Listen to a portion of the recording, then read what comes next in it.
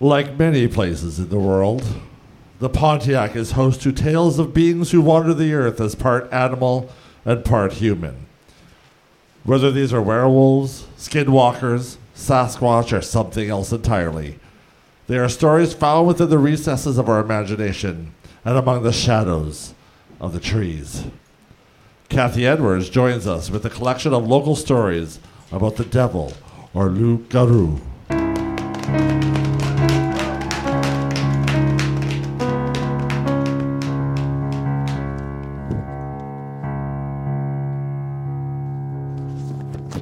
I grew up in Ottawa hearing the term loup-garou. It means werewolf. And the term wer, W-E-R, means man in Old English, the language spoken in England from about 700 to 1000 AD. So the idea that a person can turn into a wolf has been with us for at least 1,000 years. If you go to the Museum of History in the Totem Pole Hall, you'll find a collection of amazing indigenous masks. They look like animals, but they're hinged and they can open so that the person wearing them can transform into an animal. So the idea that humans can change into animals is a very old local idea as well. So what kind of loup-garou have the residents of the Pontiac encountered? According to the book Ghosts of the Pontiac, a loup-garou can turn into a dog, a wolf, a horse, cow, pig, or even a bear. People here believed that if you had committed a crime, you hadn't gone to communion for 7 years, or you'd made a pact with the devil to make you rich, you would become a loup-garou. Human by day, but animal by night.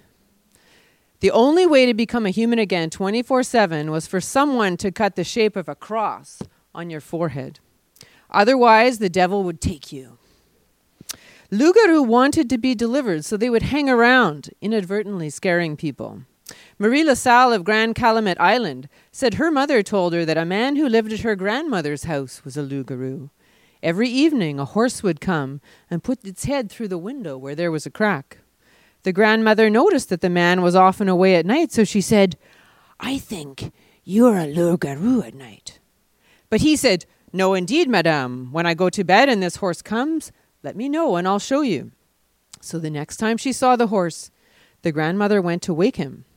At first it appeared that he was in bed, but when she poked him, he didn't move, and she realized it was just a bunch of skeins of wool under the blanket.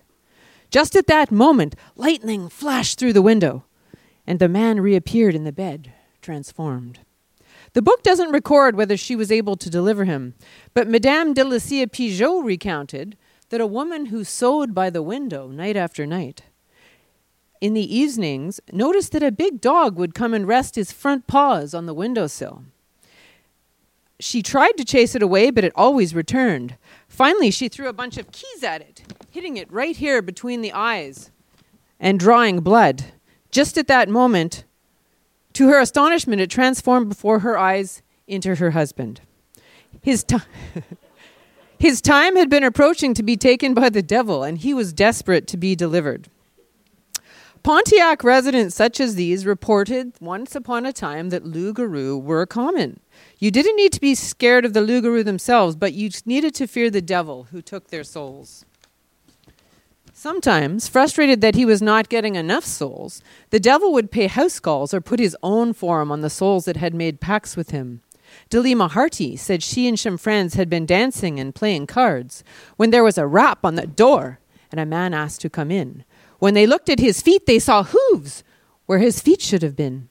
So they rushed to the door and pushed him out. He kicked and left his footprint as a reminder of how close they had come to allowing the devil into the house. And there are many stories you may have heard of shantymen working on the Gatineau River far from their homes that made pacts with the devil to travel home through the sky in the devil's canoe. Bernadette Ranger says when her mother was a young woman, she was playing cards with a friend in Otter Lake at the home of a Mrs. Dagenet. Mrs. Dagenet said, "Would you like to see your boyfriends?" So they said yes. It was winter and very cold, and their boyfriends were in the logging camp. "Now," she said, "you sit at the table and don't move. Don't ask, don't talk, and your boyfriends will come." Suddenly they appeared, and Bernadette's mother said that their feet were like hooves. As in stories from other parts of the world, to make a pact with the devil here in the Pontiac, you had to go to a crossroads. Bernadette says a man once said to her father, "Come with me and we'll get hired to the devil. Then we'll always have money and won't need to work." Her father said he went along just for the Hellry. So they went to a crossroads in the dead of night, and a great wind blew. He saw he could hear the man talking to someone at the foot of a tree. And when the man crossed the road, he told her father that he was hired to the devil. And now I can show you all the money you ever want to see. So what do you think? Do you believe that we have loup-garou in the Pontiac? That maybe they're still here among us tonight? A Canadian researcher named David Dolphin thinks that a rare blood disease called porphyria is behind stories of werewolves and vampires. People with porphyria can't create hemoglobin and need fresh blood. They're sensitive to light, so they only go out at night.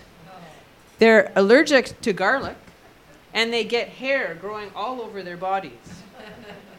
It's genetic and became widespread in Romania, where vampires are said to come from. And did you know that after England and French, the next largest wave of immigration to Canada was from Eastern Europe?